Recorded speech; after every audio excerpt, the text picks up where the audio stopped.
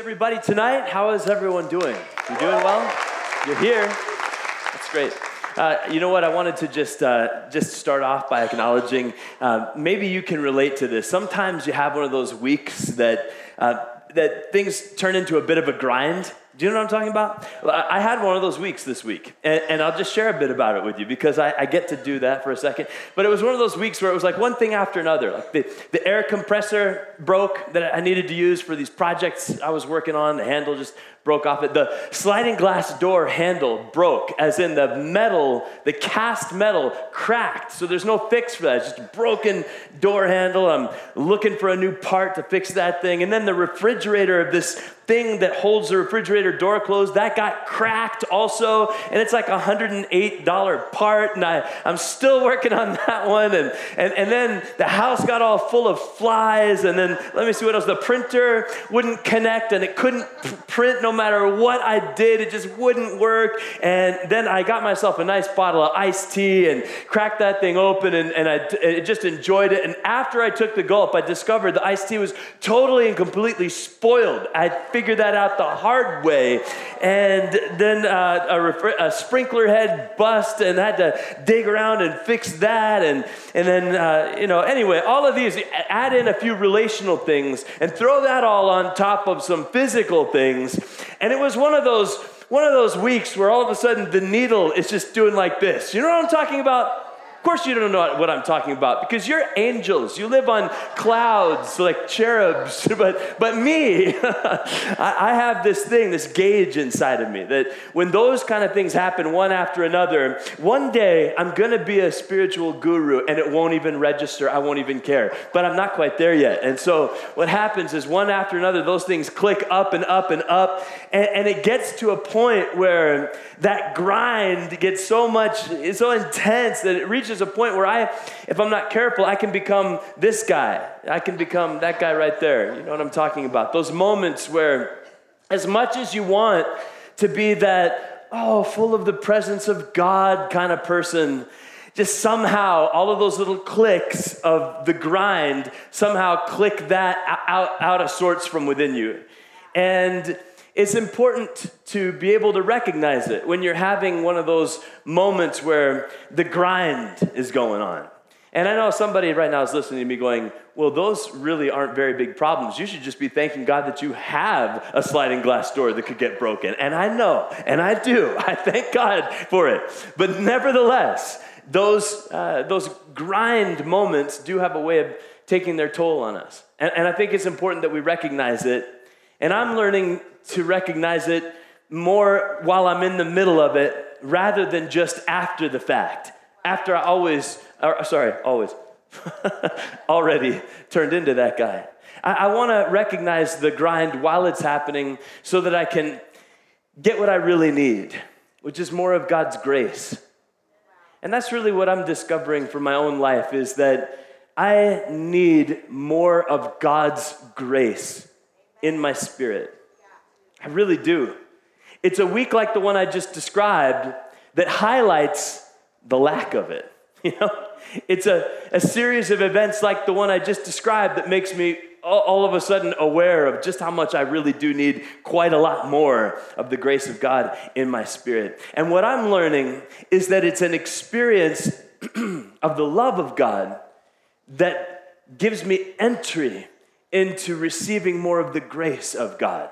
And so what I want to do is I want to learn to let the love of God give me more of the grace of God for the grind that I'm facing. I want you to write this simple thought down, and I want you to take this note and experiment with whether this could be a resolve for you as I'm embracing it. That I'll let God's love give me grace for the grind. I'll let God's love give me grace for the grind. I wish I could tell you tonight, hey, I've discovered the secret. Here's how you can prevent yourself from ever experiencing the grind. But you all know that's not true. That's not possible. But what is always possible is to enter into the love of God and find through an experience with the love of God a greater measure of the grace of God to fill the Spirit so that you have grace for the grind that you face. So I don't know what grind you're facing. I don't know if it might be the pressure with stuff going on at work, or maybe it is a marriage mistake that you're still trying to deal with, and maybe it's a parenting thing that you just haven't figured out the secret for, or it could be the loneliness, or it could be the financial burden. I don't know, but chances are in a room this size, there's a good number of us that have got a bunch of grind going on. And I'm praying that you would discover that God has grace for you in the grind. I'll let God's love give me grace for the grind. I want to ask you to turn to James chapter 5, verses 7 and following. We're nearing the end of the series on the book of James, called Basic Training, and we're taking to heart the straightforward wisdom from God's word on daily living. And when you turn to James chapter 7, what you find is not first world problems. I mean, James is writing in a situation where it isn't somebody complaining about, his refrigerator handle is broken. He's writing into the first century context where you've got the Roman forces occupying the known world and oppressing everybody left and right. And you've got early believers that are enduring massive persecution, people being thrown into jail, others even being martyred for their faith. I mean, it's a difficult situation, and James is addressing the grind of the people in the first century, the believers in the first century who have major grind going on. And there's a word from God for those early believers, but by extension, it's also God's word to every single one of us. And so we'll just turn there now to James chapter 5.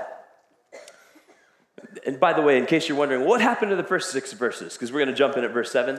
The first 6 verses, you can do the Bible study on your own for those ones. But the essence of it is, listen, if you've got a business and you're a boss and you've got money, do not fail to pay the people that work for you. Don't make their grind any harder by failing to pay them what they're due. And I would say that might be a word for somebody. But I would assume all of you are good bosses. You pay your people well. So the scripture says in verse 7, "Be patient then, brothers and sisters, until the Lord's coming. See how the farmer waits for the land to yield its valuable crop, patiently waiting for the autumn and spring rains. You too, be patient and stand firm, because the Lord's coming is near." I wonder if it had anything to do with the fact that the word patience is used 4 times in this one verse, that all of those things happened the week that I got to preach this. Anyway, you too, be patient and stand firm, because the Lord's coming is near. Don't grumble against one another, brothers and sisters, or you will be judged. The judge is standing at the door. Brothers and sisters, as an example of patience in the face of suffering, take the prophets who spoke in the name of the Lord. As you know, we count as blessed those who have persevered. You have heard of Job's perseverance, and you've seen what the Lord has finally brought about. The Lord is full of compassion and mercy.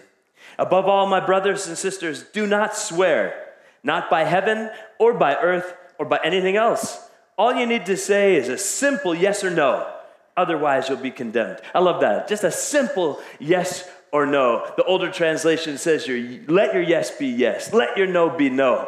And I love that straightforward, simple proposition of just let your yes be yes. Give a simple yes, as in, do you love coffee? Yes. Everybody say yes. Right? So it's no secret, I love coffee, and I love really good coffee, and you would be right if you accused me of being a coffee snob. I am. I'm guilty as charged. I really am. And so this past year, I got a gift for Christmas that I had wanted for quite some time. It was a really nice coffee grinder. It's a coffee snob coffee grinder, right? It's a conical burr grinder.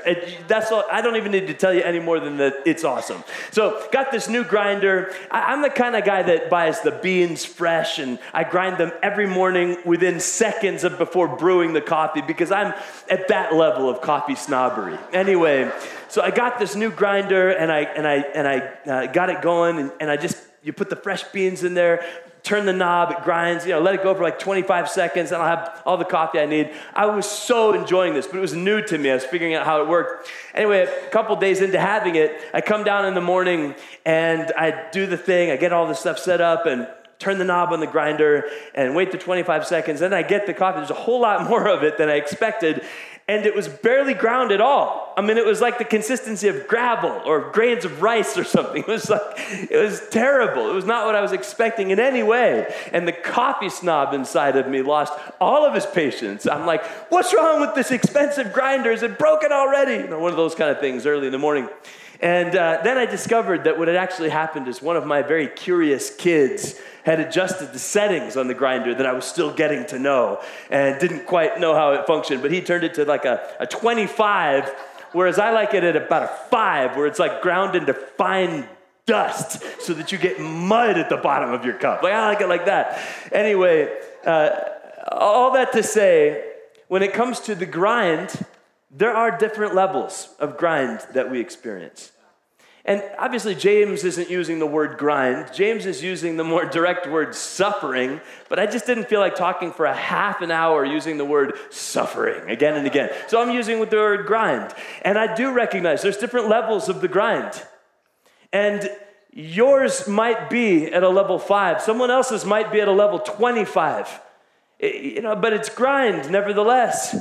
And we need to be able to acknowledge it when we're going through the grind of one kind or another. And then figure out how we can step into an experience of God's love to get grace for the grind. Turn to somebody sitting nearby you and just tell them, you need God's grace for the grind. Just go ahead and do that now. You need God's grace for the grind.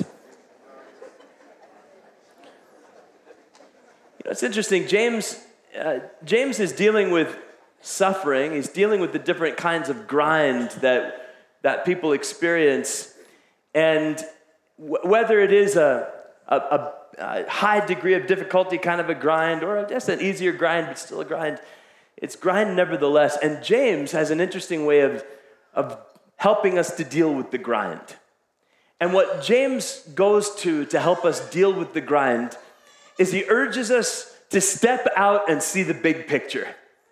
I mean, he doesn't use those exact words.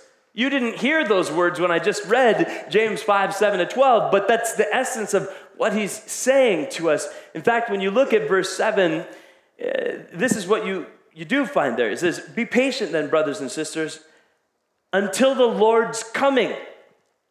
See how the farmer waits for the land to yield its valuable crop, patiently waiting for the autumn and spring rains. And you too, be patient and stand firm. Say the last part out loud. Because the Lord's coming is near.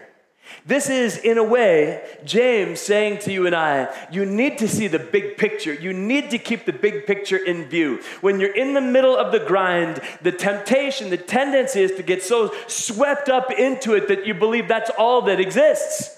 And James is saying, look, the Lord's coming is near. He's drawing our attention to something that goes far beyond the right here, right now.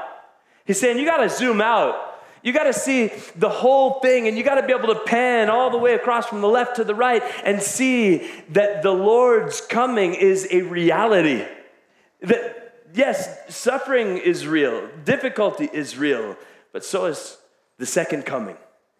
Okay, the second coming of Jesus. This is something that maybe we don't spend a lot of time hearing messages about, but it is a reality, and it is a core belief of the Christian faith. We believe this core assumption that what the creeds said from back in the day, that Christ has died, Christ is risen, Christ will come again, is reality. Why don't you try saying that phrase one time? Christ has died, Christ has risen, and Christ will come again. You know what? This is part of the reality of the Christian faith, is that we have a Savior that we know who has come into this world to accomplish our salvation and who rose from the dead, but he is seated at the right hand of God and will come again in glory to judge the living and the dead. That's part of what we believe as Christians. And it's something that when we think about it, it gives us hope. When we think about the fact that the Savior is coming again, it gives us hope. I mean, you might hear this and say, well, I would argue that, people have been believing that for a couple thousand years, and it hasn't happened yet, so maybe it'll be a couple thousand more years till it happens. Someone else might argue, well, I believe that the signs of the time are so intense that the second coming of Christ is closer now than it ever has been before. And how about let's not argue at all? How about let's just embrace the great hope that is inspired when you really begin to think about the fact that Jesus is coming back. Jesus, the one who you know as the source of love. Jesus, who's revealed himself as the Prince of Peace. Jesus, who is the one who speaks peace to stormy seas. Jesus, the one who causes sickness to run and flee. Jesus is coming back. Somebody shout amen. That's the good news. That's part of the good news. We have a Savior who's coming back. And when you think about the second coming of Jesus, what you're really doing is you're directing your mind out of the right here and right now and into something that transcends time and space as we know it. When you think about the second coming of Jesus, you're thinking about the Prince of Peace coming to make all things right again. When you think about the second coming, you're thinking about the one who said that there would be a new heavens and a new earth, making them.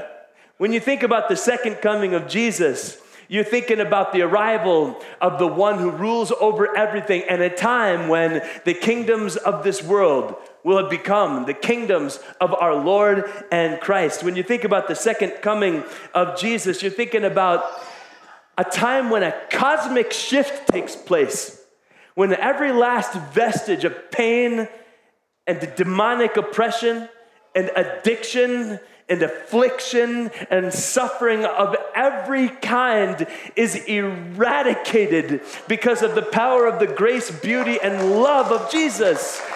That's something good. And in a sense, James is saying, I know it's hard right now. I know there's a whole lot of grind, but there's so much grace in the fact that the Lord's coming is near. I want you to say the phrase, the Lord's coming is near. I mean, that's what we read. That's what's in verse 8. The Lord's coming is near. Put that back up. Verse 8, it said, you two be patient, stand firm, because the Lord's coming is near. This is the Holy Spirit, through James, inspiring a group of people that had a high degree of difficulty grind, that there was hope to be found even in the midst of the grind in the second coming of Jesus. And if it was good for the people that James was speaking to in the first century, it's just as good as it is for you and I now.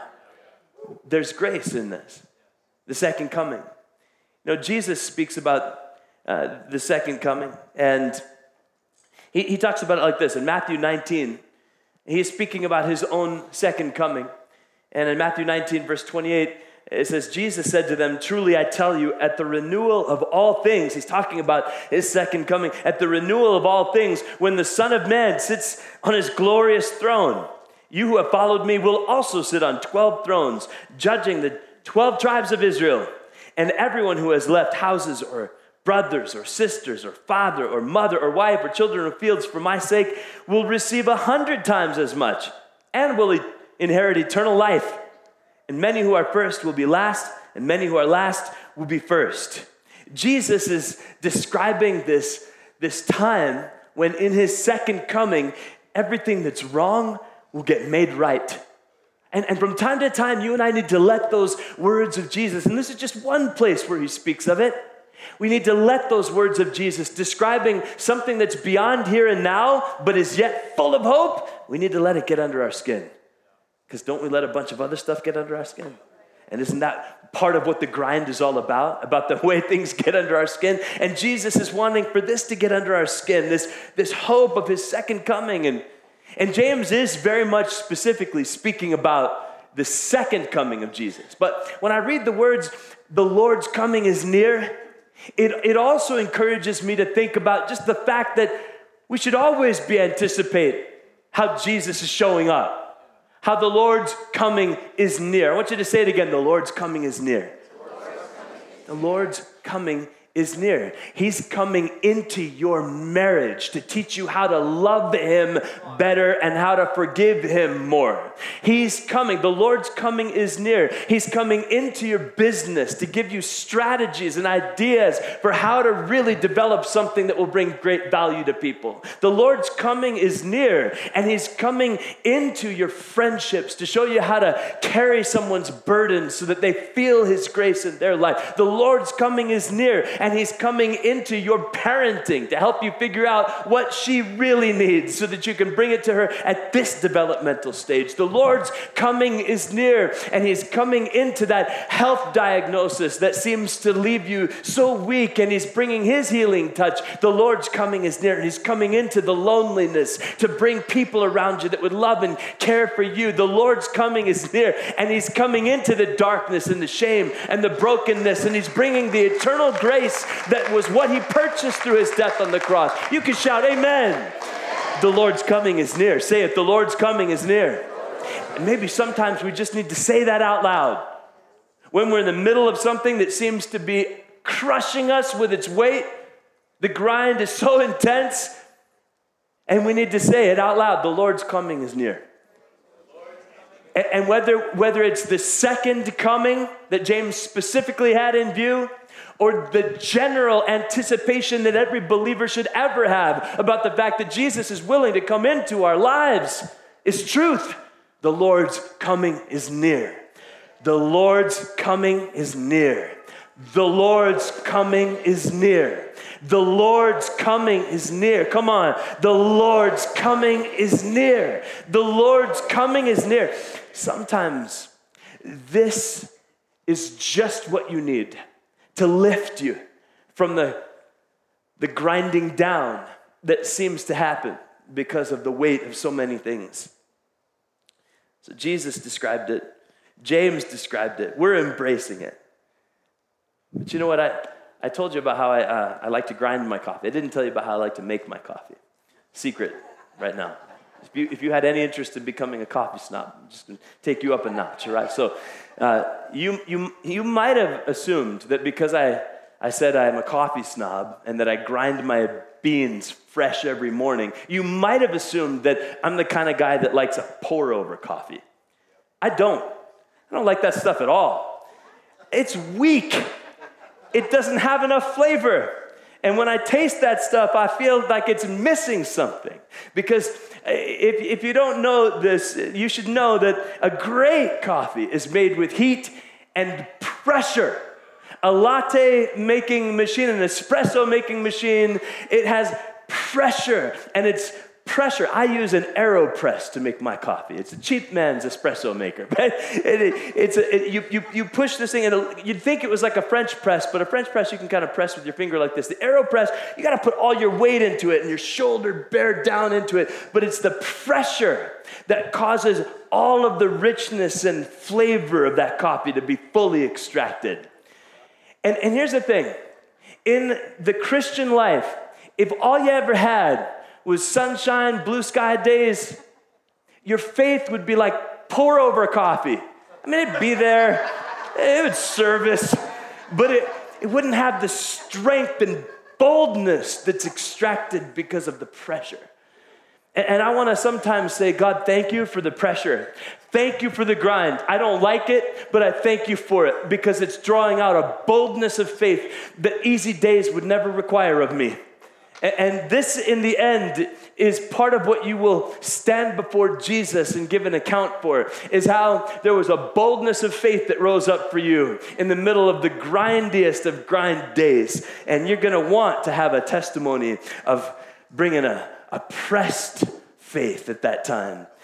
Listen, James also starts to address the fact that when pressures rise, it's usually our relationships that suffer.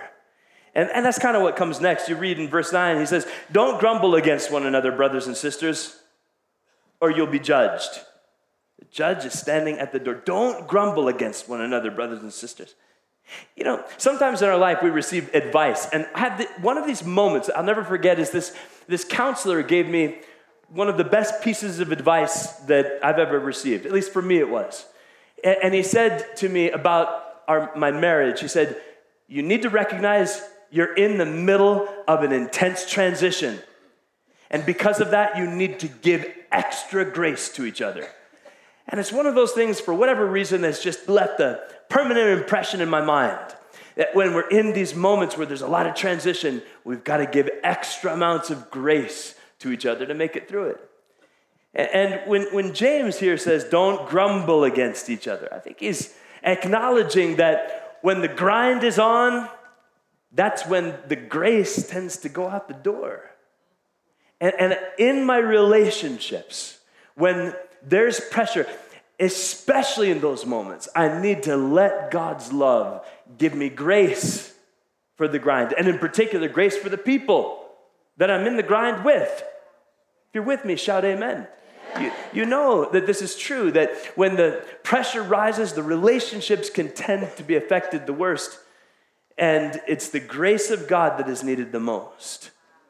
So, grumbling versus talking to. When I read James saying, it's the Holy Spirit really, don't grumble against one another. I picture moments of grumbling against that I've witnessed. And most of the moments of grumbling against that I've witnessed were not moments where one person was talking to another person directly. Grumbling against tends to take place when the person in question is nowhere near. And grumbling against tends not to be some sort of a constructive feedback. It tends to be a rip, tear down, smack down, slander fest. And you know what? I can't even keep count of how many times I've personally witnessed this. And a lot of times we tend to grumble against the leaders in our lives, whether it's the leader of our department at work or the leader of the section of the hospital where we work, our charge nurse, or maybe it's the life group leader that we're grumbling about, whatever. Sometimes it's the pastor. I can't even keep count of how many times, literally, I'll be walking around a corner, and I'm about to come around the corner, I hear a conversation, I slow down a little bit, and I hear every word of the grumbling. And, like I said, I've lost count of how many times I've heard the grumbling about me, but I've also lost count of how many times I've participated in the grumbling against someone else. And yet, the Spirit of God through James is saying, could you just not? Just don't. When did it do you any good to fill your heart with a bunch of negativity about them and that and this? It didn't. Just seasoned your heart with a predisposition to negativity and to a negative experience with that person. Don't do it. I mean, that's the word of God to somebody right now. Don't. Just stop. Don't grumble against one another. But James says something interesting. He gives us a word picture that might help us not to. He says, the judge is standing at the door. Who's the judge? Sunday school answer. You can use it. Throw it out there. Jesus. That's the judge. He's standing at the door. What if we could actually use our imagination the way James is maybe prompting us to, and imagine Jesus just standing at the door, right when we're about to have one of those conversations where we're going to talk about them and what they did and how they, and I don't think, and I disagree with, and all that. And what if we could just imagine just Jesus kind of kicking it right by the door, just listening. And he's like, no, please, go ahead. I mean, it is my daughter you're talking about, but by all means, keep going. Right? If we could just maybe imagine Jesus just standing at the door, maybe we'd determine to speak a little differently. And maybe we'd even hold back on the grumbling to some degree. Maybe we ought to take it to heart and see it as though the judge is standing right at the door. So verse 10, it says, brothers and sisters, as an example of patience in the face of suffering, take the prophets who spoke in the name of the Lord. As you know, we count as blessed those who have persevered. You've heard of Job's perseverance and have seen what the Lord finally brought about. The Lord is full of compassion and mercy. So James is still talking about that grind, and he's giving us another lens to think about it with. And he says, you got to think about the prophets. You got to think about the prophets. You got to think about Job. And maybe we don't think about the prophets as much as the people James was talking to would have. That was their Bible. So when he says think about the prophets, they're going, oh, yeah. Because here's the deal. When James draws attention to the prophets and what they endured, he is, in a sense, saying, bad things happen to good people. Don't be surprised by it. I mean, you read through the Bible and you find it. I mean, just to take the prophets in particular, Ezekiel's wife died the day before he was supposed to give his big message to the people of Israel. That's quite a grind. Daniel, deported from his hometown and grew up in a foreign country, thrown into the lion's den. Hosea, a wife who cheated on him again and again and again. And Elijah suffered rejection, faced depression so bad he wanted to take his own life. Jeremiah, things were so bad for him, they just called him the weeping prophet. His own people beat him up and had him thrown in prison for sharing God's message with them. Job lost everything as a result of a demonic assault. I mean, these are the things that James is drawing the attention to, saying, think about it. But he doesn't leave us just with their suffering, because he also talks about Job and then says, but you do see what God finally brought about. Did you catch that phrase? That's again James zooming out and saying, big picture, this grind and the difficulty of it is not all there is. You do see what God finally brought about. Everybody say, finally. There's a finally because of God's love. There's a finally for each one of us because of God's love. And this is where James lands by saying the Lord is full of compassion and mercy. It's the grace of God that comes through his love for us that allow us to get through the grind days that we're all going to need to get through. And so I want to do it. I want to let God's love give me grace for the grind. This is what I'm made for, an experience of his mercy and compassion. I want you to just put some praise on your lips with the words of the Psalms as I wrap up this message. Psalm 145, verses 8 and 9. I want you to say it out loud together. Ready, go. The Lord is gracious and compassionate, slow to anger and rich in love. The Lord is good to all. He has compassion on all he has made. Let's keep going. Psalm 103, verse 8. Say it with me. The Lord is compassionate and gracious, slow to anger, and abounding in love. Step into the depths of the love of God for a moment longer with me. Psalm 86, verse 15. Say it. But you, Lord, are a compassionate and gracious God, slow to anger, abounding in love and faithfulness. These words remind us of the eternal and unfailing love of God that's available to us at any moment. And in an experience of the unfailing love of God will allow you to increase your experience of the grace of God for whatever grind is out in front of you. So I want you to pray with me, and maybe for some of us, we need to discover this truth that God is compassionate and gracious. He's compassionate. He sees, we'll keep that up, guys. Keep that up, please. He sees the difficulty. He sees the trouble. He sees the trial. And he has compassion for you in it. And he's a gracious God. He's willing to give to you what you don't deserve. The fullness of his mercy and his love. And it comes through Jesus. So I want to pray right now that God would give some of us a sense of his grace in this moment for whatever measure of grind we're facing. And then for others of us, I want to pray that God would awaken us to the compassion of his love that comes through Jesus. Would you pray with me? Let's pray together. God, I thank you for your word, and I thank you that even though this is kind of not a happy message, hearing about suffering and the grind, what's a beautiful truth is that it isn't all there is.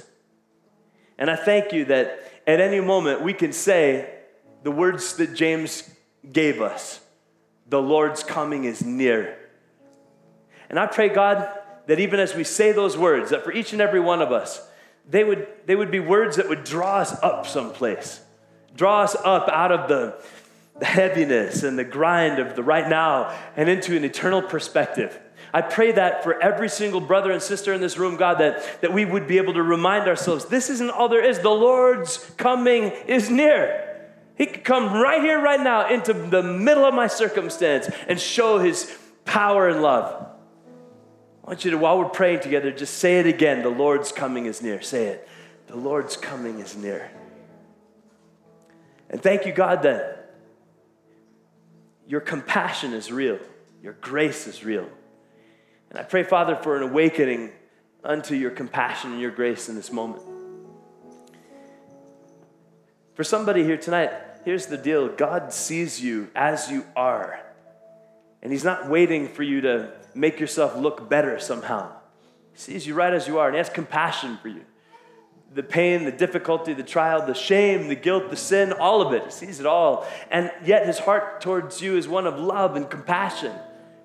And his heart towards you, out of his love and compassion, is to save you, to rescue you. And the rescue comes through Jesus and what Jesus has done. This is a gift. This gift of salvation comes as just that, a gift, not something that's forced on you, but offered to you. And if you're here tonight and you would say, I want to receive this gift of salvation, the forgiveness of sins, I would like to know that I'm right with God, and I can't make myself right with God, but I would like to receive that gift of salvation. I want to ask Jesus to forgive my sin and save my life. If that describes you right now, I want you to simply raise your hand. Raise it up right now as a way of saying, I want that gift, the gift of salvation, the gift of the forgiveness of my sins, the gift of the guilt and shame being washed away. I want you to raise your hand and make it known right now that you want this gift of salvation through Jesus. And then pray with me and say, Jesus, here and now, I turn from my sin and I turn to you. And Jesus, would you forgive me? Would you save me? I put my trust in you. I believe you're alive, and I'm asking you to come into my life and be Lord, Savior over all. And God, I also pray that right now, for some of us who are facing a grind that seems so severe, it feels like it's going to take us out. I pray for an increase of faith right now, a supernatural increase of confidence in the living God, in who you are and what you can do. And I pray, Father, that as you raise us up and raise up the level of confident faith in this room, Lord, that then we would have testimonies of what you did to bring us into an overcome and an overwhelming victory because of who you are and your love for us. So thank you, Lord. Thank you, God, for your goodness. Thank you, God, for your power in this place. And I pray right now, Holy Spirit, if there's anything else you have for us, that you'd do it. That you'd show us the visions and speak to us the words that we must hear to live. While we're sitting together in God's presence, maybe you'd just pray with me and just say, Holy Spirit, come. Just say those words, Holy Spirit, come. Yeah, Holy Spirit, come. If there's anything else you have for us, we're yours.